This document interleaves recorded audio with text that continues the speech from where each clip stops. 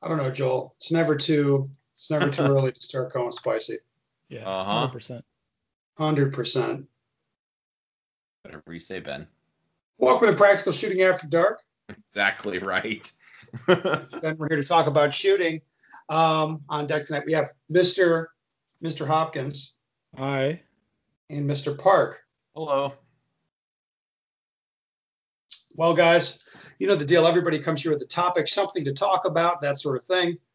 But you know what? I think today I'm pretty sure that Hopkins is going to want to talk about low cap nationals. Yep. So it makes sense to put you up first so you can tell us all about it. Yeah, so low cap nationals held in Talladega, Alabama. They had the two least performing divisions and one of the most powerful divisions that they've wrecked. And then single stack also. Wow. Okay. Is that spicy enough to start? All right. No. Got my attention, I guess. All right, perfect. So, uh, what should I start with? Should I start with the good things or the bad things? Start with the good. Well, it's interesting you group it that way. Why don't you tell me about the range? Because a Okay. lot of people are gaga over that range.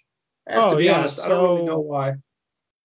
I'm actually wondering why also at this point. So, Talladega, Alabama, CMP marksmanship range or whatever it is. So before you can do anything on the range, you have to sit through a safety video where they explain how to get qualified on the 100-yard range and then the 300-yard range, then the 600-yard range, and then they tell you about the PPC range and then the like the 50-yard pistol line. No. And then they go over the safety rules. Yeah, so you have to sit through that video and then you get a safety card. Well, you were going to all those bays while you were there, though. Those ranges, right, Matt? I don't even know where they are. Oh, okay. But we had to sit through them and watch everything. One quick question. Was that your first time being to that range? Yes, it was. Okay. Sorry, I didn't mean to interrupt. Oh, so that safety card is good for 1 year. So if you were at low cap and did it, you keep your card. You can reuse it at the next high cap match if you go to that. But if low cap is a year away, like you got to sit through it again and listen to it again. They have a very nice clubhouse. It's good for like a clubhouse or small group meetings. It's not good for award ceremony. We can get to that later, right? And all the issues that presented. Well, sure. I mean, they have action pistol bays. They have 15 pistol bays. So some people might ask, how are they going to have a 20-stage match on 15 pistol bays? Well, let me tell you, they doubled up 6 bays. That was the only way they could get all the stages on those bays. So obviously everybody knows what happens when you double up bays. You get backups, right? Yeah, tell me about match flow. Every double bay had a backup. Don't they usually put short, simple stages in the double bays? Yeah, but 2 of them don't make up for 1 large field. No, they don't. And it was like box-to-box type stuff from what I kind of saw. Yeah, it was either box-to-box, a stand-and-shoot, or very small movement with like 12-round stages or 20-round stages or something like that. They had 2 new classifiers out there. One had like a 14 hit factor in production that won it or something ridiculous like that. Reload 8 one? Yep, that's the one everybody posted the video on. Yeah, is that actually going to be a classifier though? Yeah, that's what Jake said, yeah. Oh, goody. Highly test the skill there. Well, it's very interesting test of skills. It is, yeah. Yeah, okay. Double bays, they had a chrono, they had a function fire bay on the chrono bay, which was also the vendor area, so chrono, function fire, and all the vendors were on the same bay. I thought the vendors being on the chrono bay was awesome for vendors. So every competitor had to go by. They had to sit there and wait for chrono. So they had to have at least some time to go by the bays and look at all that, and look at all the stuff. So it was good for that. I like that. Being in the function bay, that was a problem. because like every time like in turnover, like everybody would be shooting crazy amounts of ammo, and it was so loud, like you couldn't even hear yourself think. It was very loud. So could you be standing at the vendor area, like checking stuff out without ear pro then, or no? Not if you like your hearing. Oh. Like it was that loud. Oh no. But they Okay. don't have the bays to accommodate it. Like that's the problem. That's one of the many problems that you guys will see here in a bit. So shooting range. Parking I think was an issue. Like it was tight. Like where they had all the vendors park and the staff park was kind of like next to the bays. That was pretty tight. They had competitor parking up on the hill where the second set of bays is. Um, I guess that was okay. I don't know. Like there was plenty of room there. They had a big parking lot that was kind of a little farther away, kind of like Frostproof is, I guess. Is that like by the not a, clubhouse, you mean, out front? no, Or... that the clubhouse is like 2 miles away. Yes. Okay. They had 5 porta potties on the whole entire range for the shoot. What? Yeah. Yeah, they had 5 porta potties. That's all they had. So you can imagine how many people were there and how often those were used when people were drinking bunch of fluids, trying to use the bathroom all the time, right? Were they spaced out or all in one clump? No, they were all spaced out. Like Okay. there were 2 on the upper section and 3 on the lower section. Okay. But still, there was like 200 and something people on the range at a time. And during changeover, there was double that or a little more. Those things were rated for like 5 people for 5 days or something. Like that math doesn't add up. So unsanitary conditions with the porta potties. They had to be pumped. They were full every day at like 2 p.m. Like it was not good. Oh my gosh. They had somebody cater the match, but I don't know who they were. There was no marked signs on their thing. They kind of delivered out of the back of a truck or a Jeep or something. And they were all like pre-made sandwiches off the range with chips and drinks. Definitely a stark difference from what you guys have seen in Frostproof in the past. Even if you haven't ate there, you've seen them. Like they have a pretty good meal, like on heated warmers and stuff like that. So definitely could be an improvement in that. They had water in between the bays, so at the end of the bays, so it'd take water for 2 bays. So like as you're transitioning between the bays, you can grab it. I thought that was fine. That was perfect. Good enough. What else? What else? Stage design? Yeah, I have to. I mean, didn't attend the match. The stages looked like a lot of box to box stuff. Pretty. They had to just because all the double bays. So like there were 6 double bays, so 12 out of the 20 stages were double bays. I'm with you. So they had what it looked like. They had a super long, complicated field course next to a double bay, trying to get the time for both to equal, and it never does. Like it just never does. Make readies take forever. Depending on how they run the stage and how they start people, all is different. It was a difficult match for Iron. Like, I don't know. I'm not used to shooting iron sights. It was stupid that I went there and did that.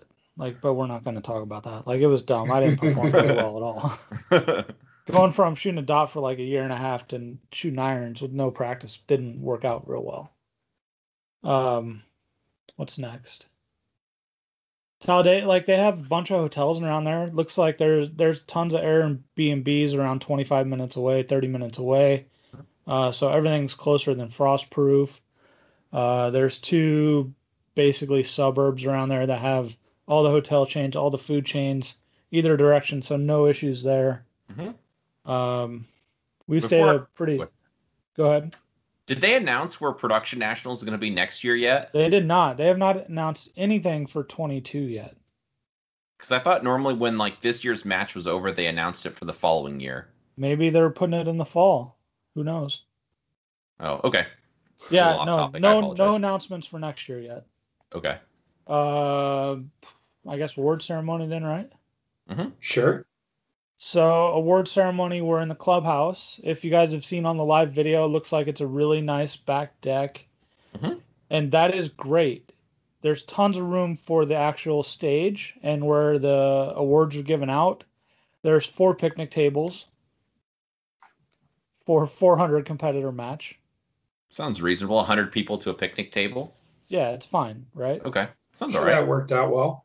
Yeah, it worked out perfect. Oh, and then it was raining also, so they tried to have the awards outside. And the only cover was like an awning next to the building. So those 400 people that weren't on the table at the Holy picnic shit. tables with cover, they were all huddled like right next to the building. I'm sorry, Matt. I'm not laughing at you, I swear. It's fine. It is what it is, right? Yeah. Well, Matt, I wasn't there, but I've seen some pretty full send stuff talking about the food situation for the banquet For or the award something. ceremony. Oh yeah. They ran out of food with like at least 50 people in line. And the way they remedied that, they brought out a plate of cold broccoli with ranch sauce. They Mhm. bought 1 sheet cake. So someone basically explained it like, so they went to Costco or Sam's Club and bought all the stuff that you could warm up, and they basically didn't buy enough to provide food for everybody. Did they not think people would be there for the award? I guess it's too tough to speculate. If they didn't think I people would I go have to no it, idea or what they were thinking, but it was not very well prepared, so they need to do better at that on the next one. I saw a lot of stuff about that online. People were not super Well, happy. It appeared. well, guys, you saw how much food we were eating after every day on the range when you were at my place. Right. Oh yeah. Uh-huh. My God. That was quite excellent. Yeah. Anyway, And so, oh yeah, this is the kicker I loved. At 6:03, they're like, final scores went up. Food will start at 6:30. They never said at any time before that, so they gave you a 27-minute warning. And then they're like, award ceremony will start at 7.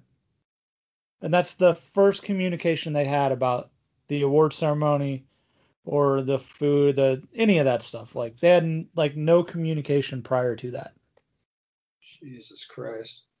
Yeah. So people were generally very happy with this match. I don't think so. The talk of like day 2 and 3 was, I guess, Foley got in an argument with a member and Oh, made awesome. himself look like a really, really, really professional president for the org. That's I good. have heard some talk of that. That Yeah. might be a little sarcastic about the That's never happened professionalism. before, you know. I mean, I guess not this year. It hasn't.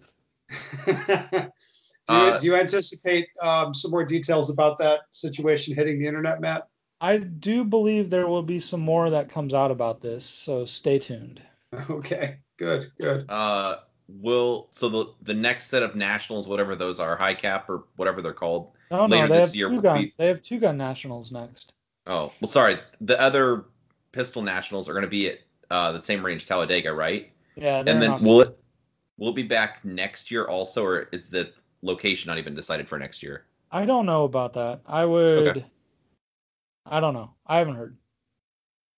I'm sure they signed some long-term contract though. No, I hadn't seen anything about it, so I didn't even know what the vision was. No, I haven't either. I don't know what they're actually planning on doing. Well, what's your gut tell you, Matt? I for sure see they'll be back there. Why do you think that? Well, I've heard they charge less than Frostproof does, so that's Well, probably a pretty good indicator. yeah, that would be how those decisions get made. So, all right. Well, thank you for the update there, Matt. Anyway, Sure. let's move on. Let's talk about Training Group Summit, which shouldn't really be just my topic. We're all there. I mean, this is what you wanted to talk about, right, Joel? Indeed, it was. Well, I mean, where do we even start with this? Let's pretend most people probably don't even know what it is or what we did. Yeah, So, set up how you do it and all that. Like, how do you get to it or what? well, it what is. we wanted to do was have like an event, some sort of an event, not really like a for-profit paid class type of thing, but just an event, a get together for training group members where we'd have some instructors and then training group members and kind of mix them up together in some sort of a collaborative training event, and that's what we tried last year. And based on the feedback we got from that, we changed it up this year. So this year we had 11 instructors for four, I guess it was four squads of people in classes, and they just kind of took 2-hour classes in rotation and got to take everyone's class, and I thought it was pretty interesting. Ben, to clarify, last year we had so many people and not enough instructors, so not everyone got to take every instructor's training block, their 2-hour block. So we videoed most of them, put them on training group.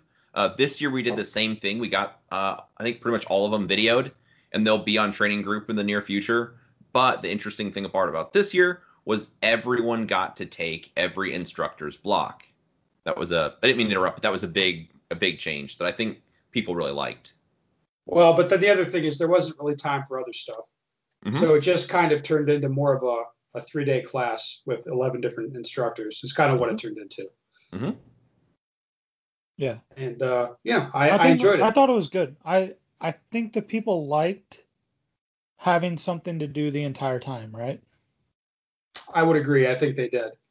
Just to show how busy people were, we had 3 stages that were built on one end of the range.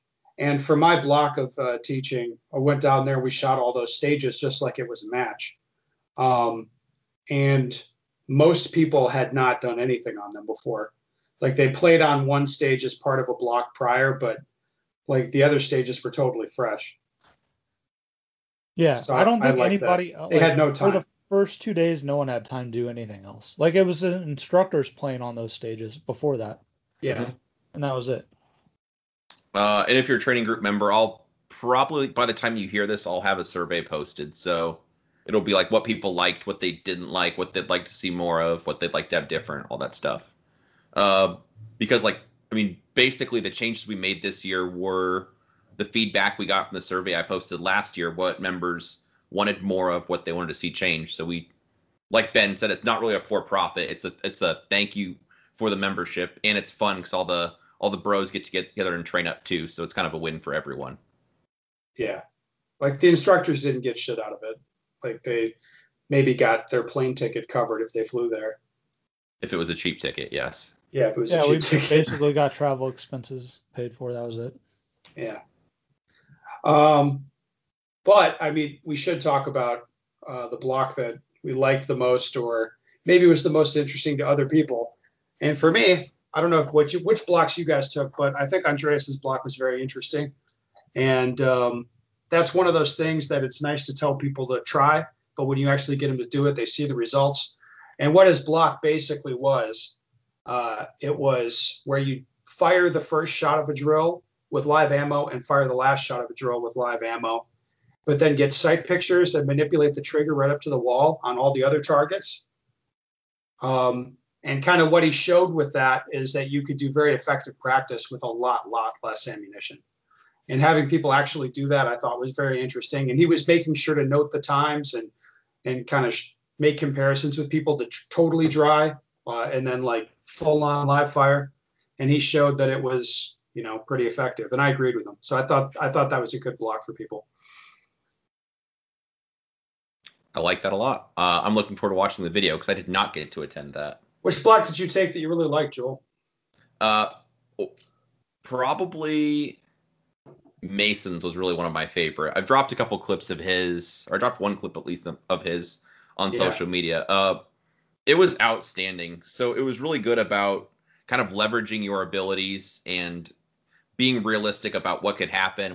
Everyone shot Mason's Finding 100 drill, which you could see on Training Group, or I think it's on his YouTube channel. But it's really good because he's giving you a lot of data. And what the kind of, I felt like one of the ways to summarize it was, what do the results look like when you lay back a bit and shoot a conservative run? What do the results look like when you shoot at match pace? And what do the results look like when you push? And what are the actual differences? Are they noticeable? Are they close? How much when the difficulties spike, when you decide to push, what do things look like? When do things fall apart? What would you do in a match? I think that's pretty interesting. A lot of people could draw conclusions from how they want to behave in a match from, how they performed on those drills. So did you notice that when doing that Finding 100 drill that, well, I'd say most drills you do, people fall into pretty specific patterns for like issues you see or whatever. But on that Finding 100 drill, I don't really feel like it's that way. Does that make sense? How so? Tell me more. Like some people's, I mean, you'll see some people have a perception that their 90% is way slower than their 100% and the times are really tight. Or you'll have people that it's like the reverse of that. Or you'll have other people that when they slow down to 80%, they don't slow down at all from their 90. I mean, you see a lot of weird shit happening in the times. Yes. Yeah, specifically like it's like, hey, shoot, now this is just shoot a safe run at 80%, whatever, don't do anything dumb. And yeah, I mean, in some cases, the time's even faster than their match pace, or it looks the same, or it's the same with worse hits, or it's slightly slower with way better hits. I mean, like anything can happen. And more, go ahead. I think it's just showing you how people's perception really plays tricks on them. I think that's also one of the drills where you have to get good at doing the drill before it's actually effective. So you have to actually learn to do that and shoot at 80, 90, 100, right? I have agree. to do that a couple times before you actually, I think that drill can be effective. But it was very good to get the explanation from Mason and like do a shortened version of it so we could work everybody through it. And like they can take that, what they learned in the class, and apply that when they get back home. I think that was the best part of it.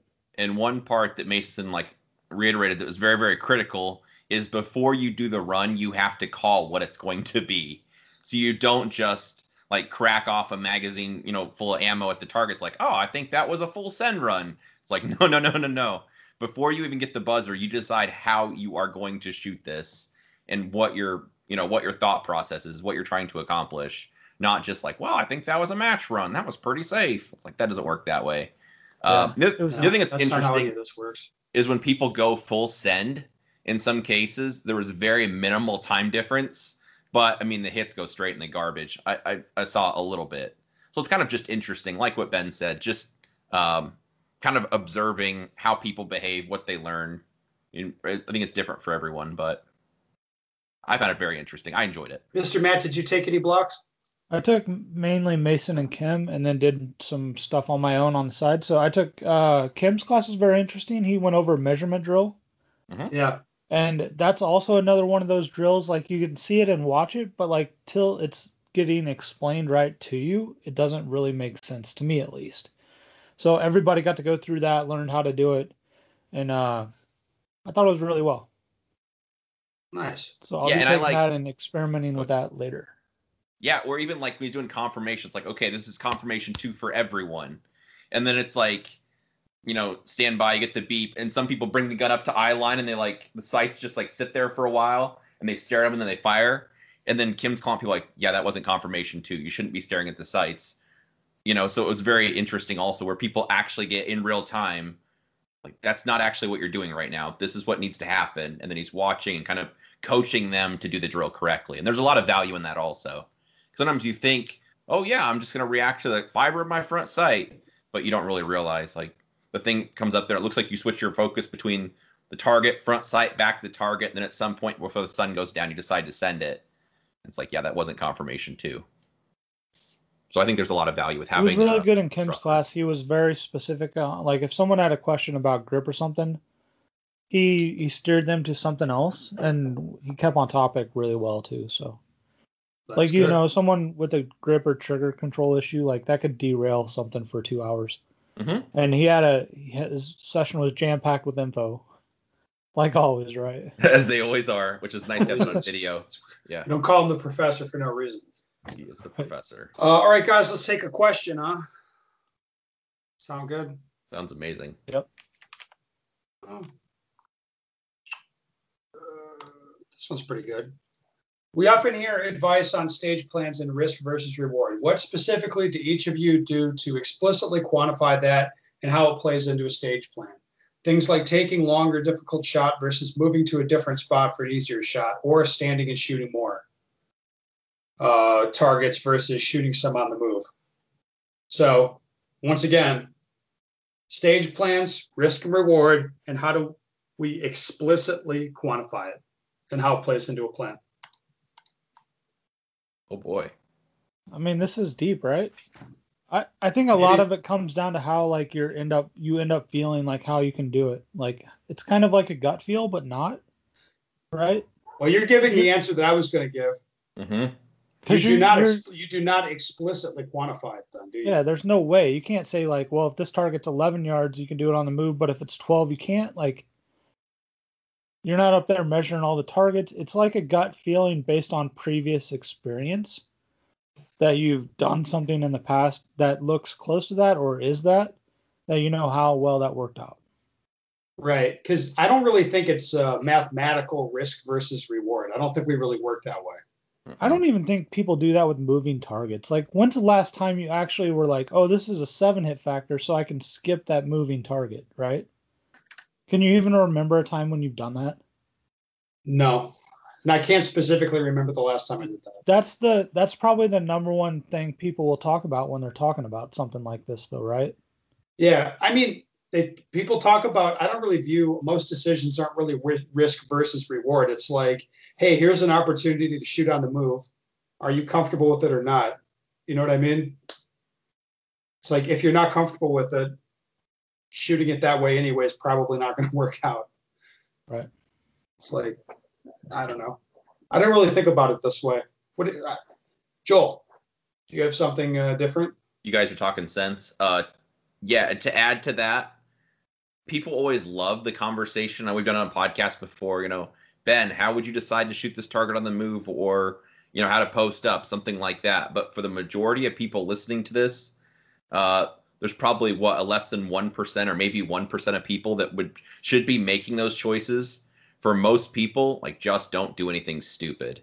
Seriously, like, just hit the targets.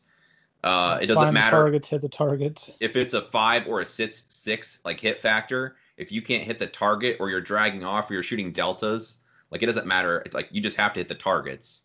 It's like what Matt's saying, prior training experience. I mean, for example, the last club match I shot, like, as I think back through it, there was no risk versus reward decision making at all that I can think of in 7 stages. No, wait, there was. At one point, I could have taken 10 rounds in one spot, but that would include 2 mini poppers, and it made no difference. So I shot 6 rounds instead and just rearranged the reloads. That was the only thing I did. And it wasn't really risk. It wasn't really a time thing. It was like making sure I don't run myself out of ammo thing. Mm-hmm. So, I mean, I don't really think about it this way in terms of risk versus reward. I don't either. Leveraging your skills would be one way I would think about it, where you see something, hey, I'm pretty strong at this.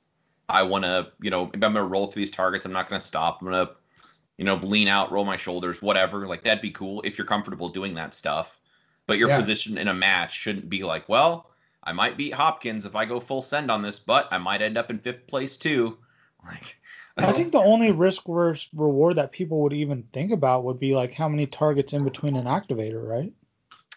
Or before an activated target actually gets shot. I mean, I guess a lot of the time that comes down to everybody's doing the same amount. Mm-hmm. The risk is like such a small percentage to gain compared to the time that you're going to save. Like, it doesn't make sense. Like, usually 1 target is all you'll take between a activator and a activating target. All right. Well, I don't think we have anything to add to that, really.